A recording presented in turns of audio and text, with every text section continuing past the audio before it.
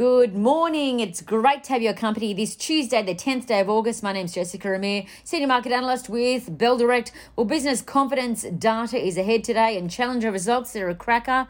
Expect CGF shares to charge. But now let's go to overseas markets. Well, overnight, US investors were busy adjusting portfolios for the week ahead, bracing for a big jump in US inflation data on Wednesday night. We saw investors continue to sell out of oil stocks, seeing the energy sector fall 1.5% on concerns that there's rising COVID-19 cases, while investors also sold down stocks tied to the economic recovery. For example, investors sold down American Airlines and United Airlines, and both shares fell about 2% each. On the flip and positive side, investors bought more tech stocks. Moderna, which is in the Nasdaq, rose 17%, bolstered by news that its vaccine is approved for use in Australia, which will boost Moderna's sales. Tesla, another tech stock, was another standout, rising 2% after Jefferies, a broker, upgraded Tesla, expecting the car maker's shares to jump 20% over the next year. All in all, though, as for how the major indices finished, the Nasdaq up 0.2%. The other major indices fell into the red, falling from their brand new record highs. As for what to watch today locally, well, firstly, the futures were early suggesting the Aussie share market will rally up to a brand new record high. The futures were suggesting a rally earlier of 0.3%. What also works in our favour is that we'll soon have a third vaccine, Moderna's vaccine, as we mentioned earlier, approved for use by the TGA. Look, regardless, one of Australia's leading epidemiologists says that our nation is on track to having 70% of people vaccinated by November with their first dose. And that's good news for markets. Secondly, what else is good news for markets? Earnings season results are continuing to come out better than expected. Today, Challenger CGF announced a huge recovery in the 2021 financial year. It swung from a loss in 2020 to a $592 million statutory net profit after tax. A huge beat also compared to what the market expected. The market was only expecting profit of $284 million. Quite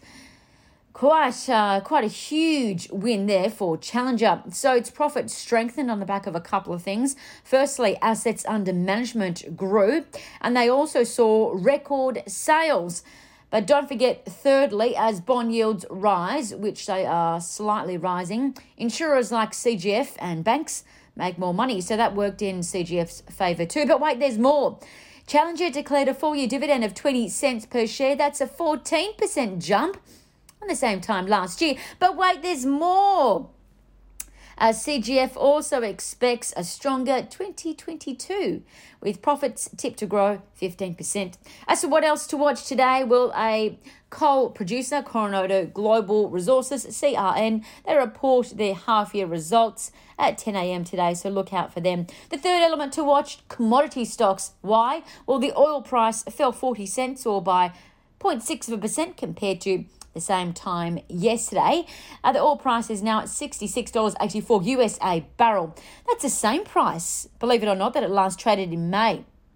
Gold, meantime, holds its 4-month low, but it rose ever so slightly, up by 0.3% after we saw that massive tumble in the prior session on better than expected jobs numbers. Of course, a safe haven doesn't like when we see good news from the economy. Meanwhile, the iron ore price, the seaborne iron ore price that gained almost 1%. So that supported Rio Tinto, listed in New York, rising by 0.7%, while BHP, listed in New York, fell slightly. And that was partly due to the fact that the copper price has fallen 1%. But expect locally listed BHP and New York to see some mixed gains. Or perhaps some mixed results today, I should say. The fourth element to watch, economic news, business confidence data out today. And trading ideas, let's move to those. Trading ideas that could be worth a look. Well, the A2 Milk Company, A2M, reiterated as a Bell Potter buy, a price target of $8.50.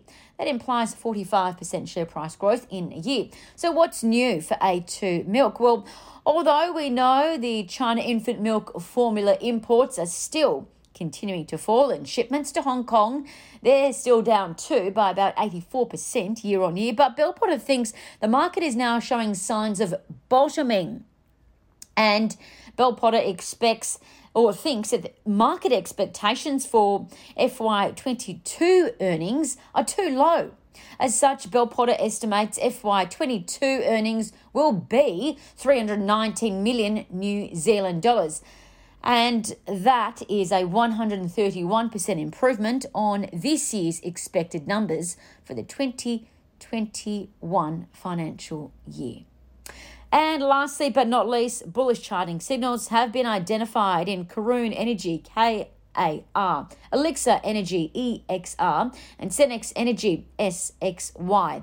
And that's according to Trading Central. I'm Jessica Renee with Bell Direct. Stay safe. Happy trading.